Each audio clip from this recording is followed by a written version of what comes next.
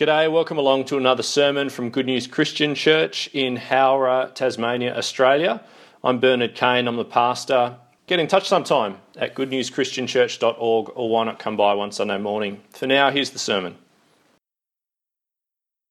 Wouldn't it be great if we were so plugged in to God, so attuned to Him, so aware of Him, that as we lived our ordinary lives, we began to see more and more of God, even in the mundane things, even in the little things of life. That is, wouldn't it be great if we began to see Him and experience Him, discern His hand and heart and character, even in the ordinary things of our day-to-day existence? To put it in Bible language, wouldn't it be great if we experienced God something like the Psalm writer did, as Peter just read to us from Psalm 19. Are you ready? So picture this.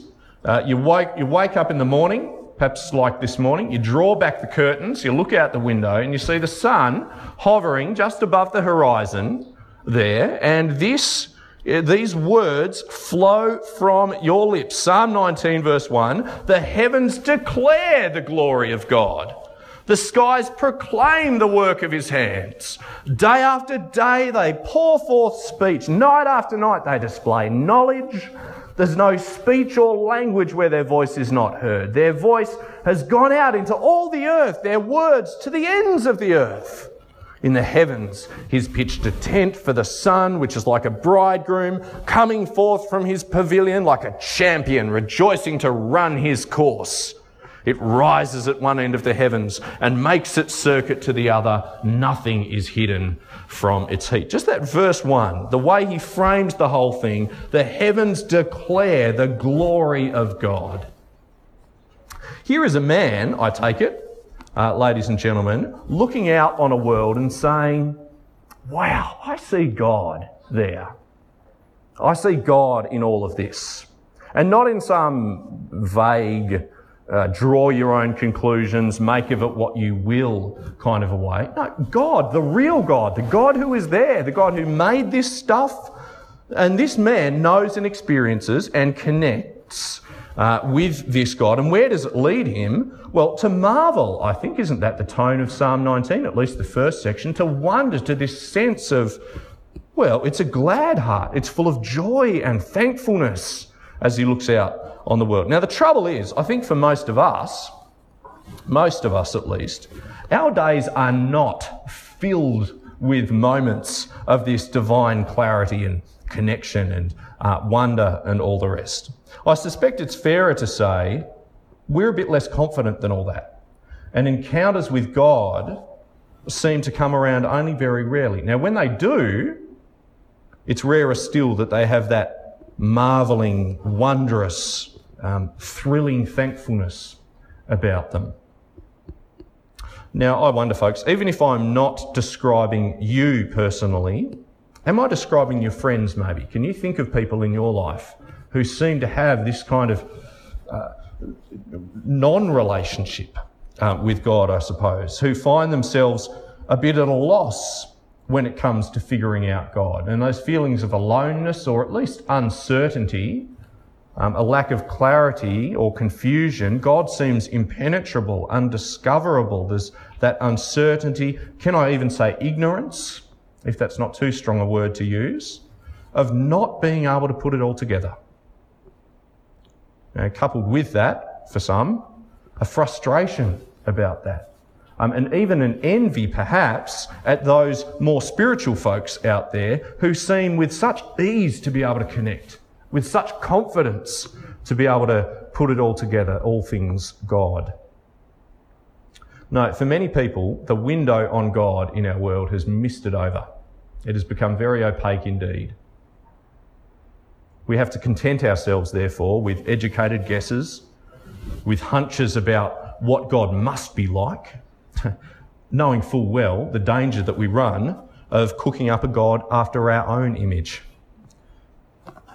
Now, into all of that, let me give you, I mentioned it before, our topic for the coming month.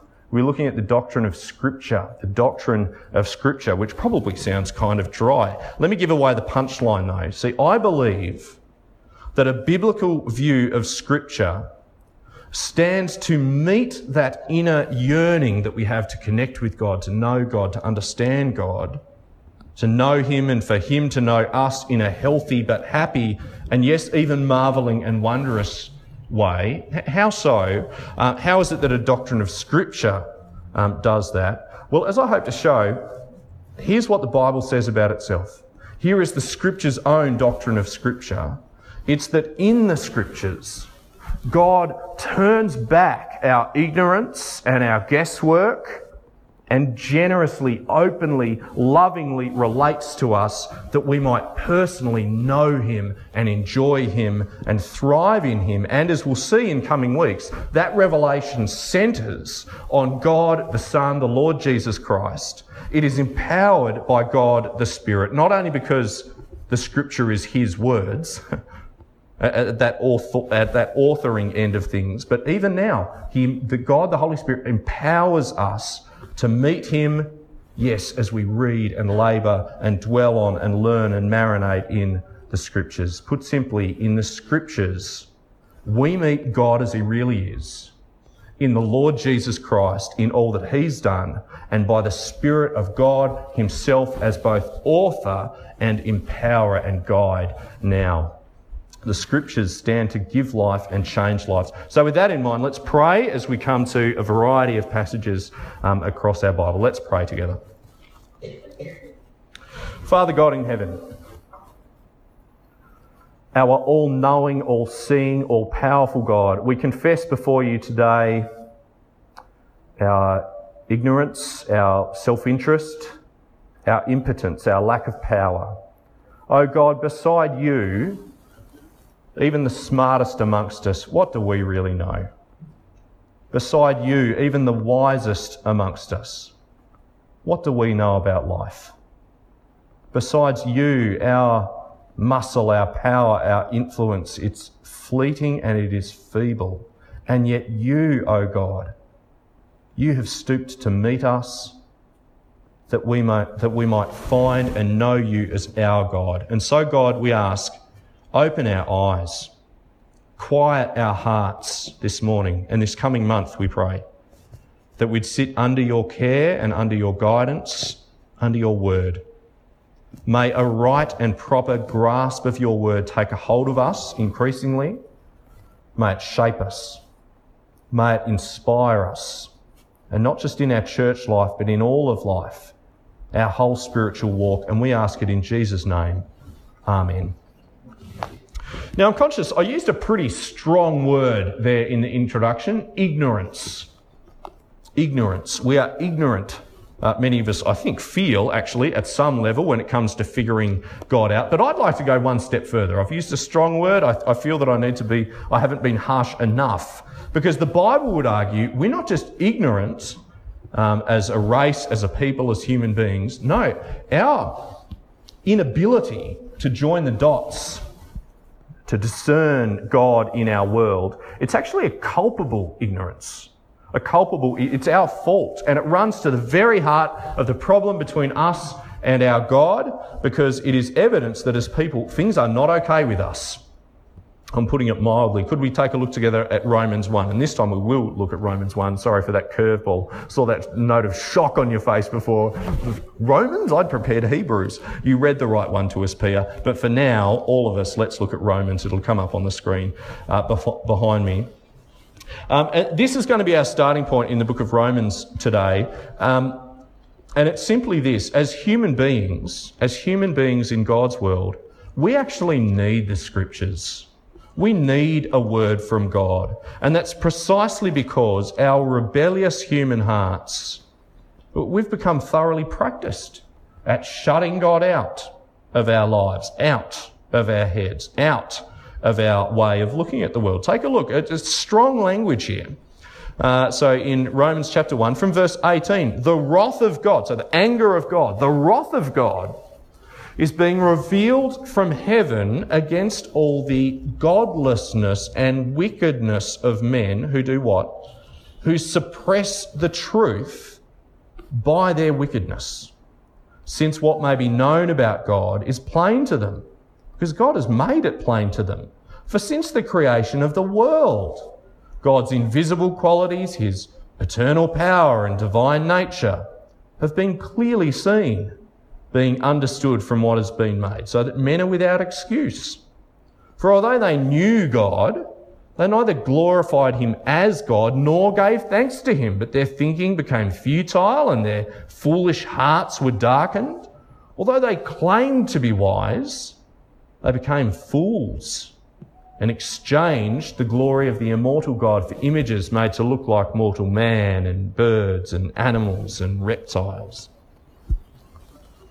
I'd like you to cast your mind back, if you would please, to the Garden of Eden. You have Adam and Eve there, standing in the garden, standing beneath the branches of the tree of the knowledge of good and evil on that fateful day. They stood there as children of a speaking God, a God whose words had called them and everything around them into being. Let there be light, day one. Let there be an expanse between the waters. Let the water under the sky be gathered. And so land appeared. Let the land produce vegetation. God's words, powerful words. Let the lights in the expanse of the sky be there to separate day from night. Let the water teem with living creatures. Let the birds fly above, and let the land produce living creatures. Of course, on day 6, let us make man in our image, in our likeness, and male and female he created them. They had words from God that had brought them into being. They had words from God still ringing in their ears, though. You may eat from any tree in the garden, but not that one. But they had fruit in their hands that was good for food and pleasing to the eye, and also desirable for gaining wisdom. You see, the Bible's claim here in Romans 1 is that you and I aren't so different to dear old Adam and Eve, to our first parents. When it comes to God, our inner sinner, if I can put it that way, what does it say? Suppresses the truth that we ought to be able to plainly see, refuses to acknowledge what's plain about God in the world. And we are in the practiced habit of exchanging all that's true and glorious and beautiful and obvious about God for lesser gods, for half-truths that feel easier to us, for more palatable, sweet caricatures. This is the way Romans is describing the human race and the tragedy that we've fallen into, even though evidence of God lies all around us. Now, why is this important? Because when we, or when our friends, look out at that sunrise, well, when we gaze upon the world and we see God in the beauty of some flower or a woman, or in the taste of a meal, or we experience him in all sorts of ways, the Bible gives us pause to say, hang on a second. How are you going to test that? How do you know that you can trust yourself to imagine God as he really is? And most pointedly, how do you know you aren't just cooking him up to your liking and taste and palate, not unlike our first parents? Do you see? We've got a serious problem as human beings when it comes to forming any kind of useful, workable opinion of God. And the Bible calls us on it, let alone any connection with God, let alone any closeness to God. We're in trouble from the start. Exodus chapter 4, come with me there. Exodus chapter 4. We're going to the other end of our Bible now. Exodus chapter 4. Early on, maybe there's some way through this ignorance and inability and self-interest and our tendency to make a God after our own preference. God speaks. Exodus 4.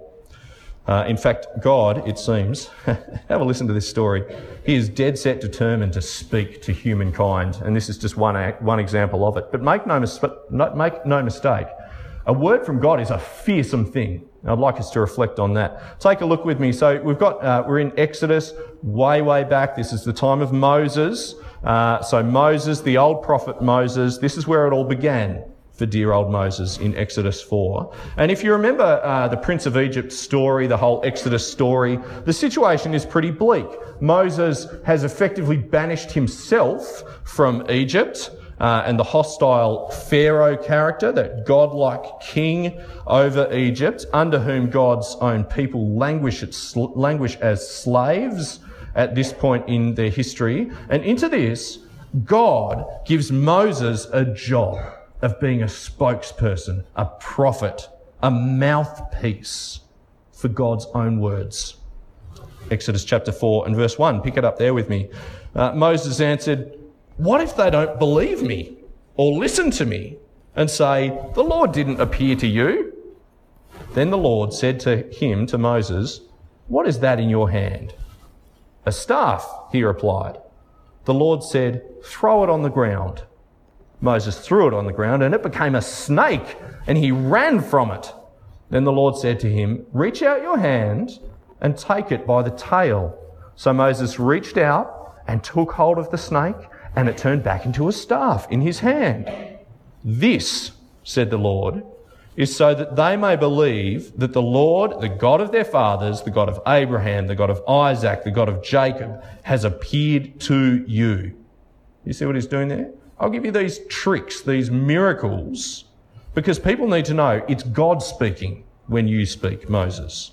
My words, not just your words. God goes on, we won't read all the verses here. God goes on to give Moses another couple of miracles, again, to validate that his words are from God. We'll skip over those. But it is words that God is concerned with. Have a look at verse 10. Moses said to the Lord, "O Lord, I've never been eloquent, neither in the past nor since you have spoken to your servant. I am slow of speech and tongue." The Lord said to him, "Who gave man his mouth? Who makes him deaf or mute? Who gives him sight or makes him blind? Is it not I, the Lord? Now go. I'll help you speak, and I'll teach you what to say." Verse 13, but Moses said, "Oh Lord, please send someone else to do it." Then the Lord's anger burned against Moses, and he said, "What about your brother, Aaron, the Levite? I know he can speak well. He's already on his way to meet you, and his heart will be glad when he sees you. You shall speak to him and put words in his mouth. I will help both of you speak and will teach you what to do. He will speak to the people for you, and it will be as if he were your mouth and as if you were God to him." Get a load of that. As if Aaron were your mouth and as if you were God to him. I just want to point out, isn't it something of a fearsome thing to have God's words floating about in our world? The words of the God of the universe on the lips of a mere human being in the world, as it was at that moment with Moses and what he was being asked to do. Isn't it something of an awesome, almost terrifying thought that a prophet, that any person, any flawed and insecure human, carried along by God, yes, but could deliver the word of God himself, as if you, Moses, were God to him. And further on, that is exactly the tone that Moses went on to strike when he approached again and again Pharaoh, that godlike king of Egypt, that slave master over God's own people. What was the phrase that he used again and again? Moses, as he confronted Pharaoh, he confronted him with this phrase, "This is what the Lord says." Friends, this morning, brothers and sisters, let us not grow dull or seared to this enormous and piercing claim that God speaks in our world. He speaks words, and he means to be heard, and he makes provision to make it so. And yes, that means he even uses flawed human beings for the task and has throughout history. Don't let that trip you up though, nor should it have tripped Moses up, because who gave man his mouth, do you see? No, the fearsome word of God is in our world. It is to be heard and it is to be found. The question that should remain for us today is simply this: where? Where is it to be found? If God's word is in the world, then where do I find it? And perhaps even more pointedly still, once you find it, will we listen? Will we listen? Would you please now come with me to Hebrews, the letter to the Hebrews in the New Testament, to chapter 1. What we're trying to do as we put together a doctrine of Scripture is not just take one passage and what one passage says. We're trying to put together what the whole counsel of God, right across the Scriptures, right across the Bible, says about this topic in front of us today. And so we've taken a few different examples. We're centering now in the New Testament again, which starts, and Hebrews chapter 1 really starts drawing the threads of the whole Bible together for us in a super helpful way. In the past, Hebrews tells us, in the past, God spoke to our forefathers through the prophets at many times and in various ways. Right? We've just read one example of that. In the past, God spoke to our forefathers through the prophets at many times and in various ways. But in these last days, He has spoken to us by His Son, whom He appointed heir of all things, and through whom He made the universe. The Son is the radiance of God's glory and the exact representation of His being, sustaining all things by His powerful word. After He had provided purification for sins, He sat down at the right hand of the Majesty in heaven. So He became as much superior to the angels as the name He has inherited is superior to theirs. For to which of the angels did God ever say, "You are my Son. Today I have become your Father"? Or again, "I will be His Father and He will be my Son"? Do you follow that last little bit? Just the verse 4 and 5 a little bit about the angels there. Do you know what that bit's doing there? I think the first 4 verses or so, 3 or 4 verses, fairly straightforward. In the past, God did this, now this. What's the deal with the angels bit there? We could probably say quite a lot more on it, but I just want to say this. Angels, biblically, what is their job? They're messengers, aren't they? Messengers of God's word, in other words. In fact, the word here for angels, elsewhere the same word gets translated simply as messengers, because in other contexts it's not referring to angelic messengers, it is just referring to messengers, people, because depending on the context that's exactly what the word can mean. But here I think it is talking about actual angels, but nevertheless the point remains the same. What are they doing? They are still messengers, carrying God's word. You think of every time an angel appears on the scene in human history, as in biblical history, in the Bible's use of angels and their appearance there, can you think of a single time where their job isn't to either deliver a message in terms of speaking about God or praising God in words? Can you think of an example? Talk to me about it later if you can come up with one. So what's this little bit here? To which of the angels did God ever say, "You are my Son"? I think the point here is this, isn't it? If you today want to hear the voice of God, not in the past at many times in various ways through the prophets, no, today, if you want to hear God's word today, you don't have some mere messenger, some mere angel, or some messenger like Moses. You'll be as God to him. No, you have God himself. You have God the Son, S-O-N. You want to know what God is like? You know, just wish that you could connect with him. Wouldn't it be great if we began to see God and experience him and discern him in his heart and his character with truth and confidence, you know, with no more guesswork or frustration or spiritual envy of those spiritual types or whatever? Here's what Hebrews says. Well, come and meet him. Come and meet him. The Son is the radiance of God's glory and the exact representation of his being. Come and meet him. And not only that, what does it say? He has, verse 3, provided purification for sins and sits now in heaven. In short, it's saying, dread not the word of God, for he has forgiveness for you. And I want to say, friends, I know that much of this stuff, this is bread and butter. This is kind of it's woven into what we do here every week. A devotion to the Word of God. We hear the Word of God. We listen to the Word of God. We study it through the week in Bible study. It's woven into what we're doing. But I want to say, friends, this is good news. And sometimes it is worth going back to the basics and realising why it is such good news. God means to be found. He means to be heard. He means for His Word to find you. And He personally made that happen in the Lord Jesus Christ, this clear, this full and this final and this forgiving encounter with the God of heaven. Now, in closing, may I share with you a message that I got recently from a mate of mine. I'm not going to tell you who it's from. I don't reckon he'd mind me sharing it though. But here's why I want to share it with you.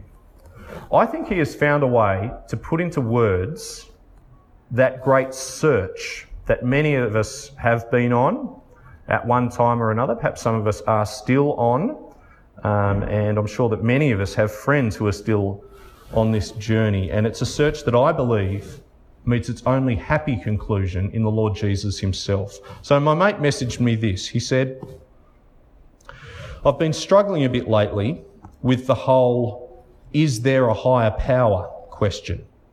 And why are we all here in the first place? He says, I almost walked into church at Easter, but chickened out at the last minute. Don't know why, I just did. I feel like I need to investigate this, to answer some questions in my own life and where I'm at with my place here. I guess this is a long-winded way of asking, where should I start? Do I just read the Bible and hope it makes sense? If you could spare some time to point me in the right direction, I'd greatly appreciate it. Cheers, mate. Brothers and sisters, how would you reply? What's your answer to where should I start? I want to say Hebrews 1 helps us out enormously here, where it says, in the past, God spoke to our forefathers through the prophets at many times and in various ways, but in these last days, He has spoken to us by His Son. Let's meet up and read together about Jesus. I think that's got to be part of my answer at least, doesn't it? Let's meet up and we'll read together about Jesus. Now, whether whether we're just starting out or whether we've been at this for our whole lives, we begin our doctrine of Scripture with this. Our God is a God who means for us to know Him. His words have always sung that tune, and His full and final word is the very person of the Lord Jesus Christ. So here's the question that we're left with. When His voice comes ringing in our ears, will we listen? Hebrews chapter 2, verse 1. We must pay more careful attention, therefore, to what we have heard, so that we do not drift away. For if the message spoken by angels was binding and every violation and disobedience received its just punishment, how shall we escape if we ignore such a great salvation? This salvation, which was first announced by the Lord, was confirmed to us by those who heard Him. God also testified to it by signs, wonders, and various miracles, and gifts of the Holy Spirit distributed according to His will. We must pay more careful attention. Let's pray together, brothers and sisters. Our great God in heaven, we hear Your word. What will we do with it? Father, increasingly may we be a church that prizes Your word, thrives on it, desires even more of it in our personal lives and in our thoughts and minds. Would You please awaken our hearts more and more to desire an encounter with You as You come to us in the gospel of the Lord Jesus in fullness. God, we pray that You'd teach us too to be great ambassadors of Your word in every part of life, unashamed and undaunted, and even generous and warm and confident that we have met our God in a real and personal way, in the same way that's the way for all. Lord God, we pray lastly, would You please give us humility before Your word? Sometimes we get to thinking that we know how the world should be and what's right and how things ought to work. May we have the humility to hear your word as it is, as the word of God, and so to treat it with care, to listen with diligence, to clear out our ears, so to speak, that we might hear you rightly and submit to your good word in faith. And we ask all this in Christ's name. Amen.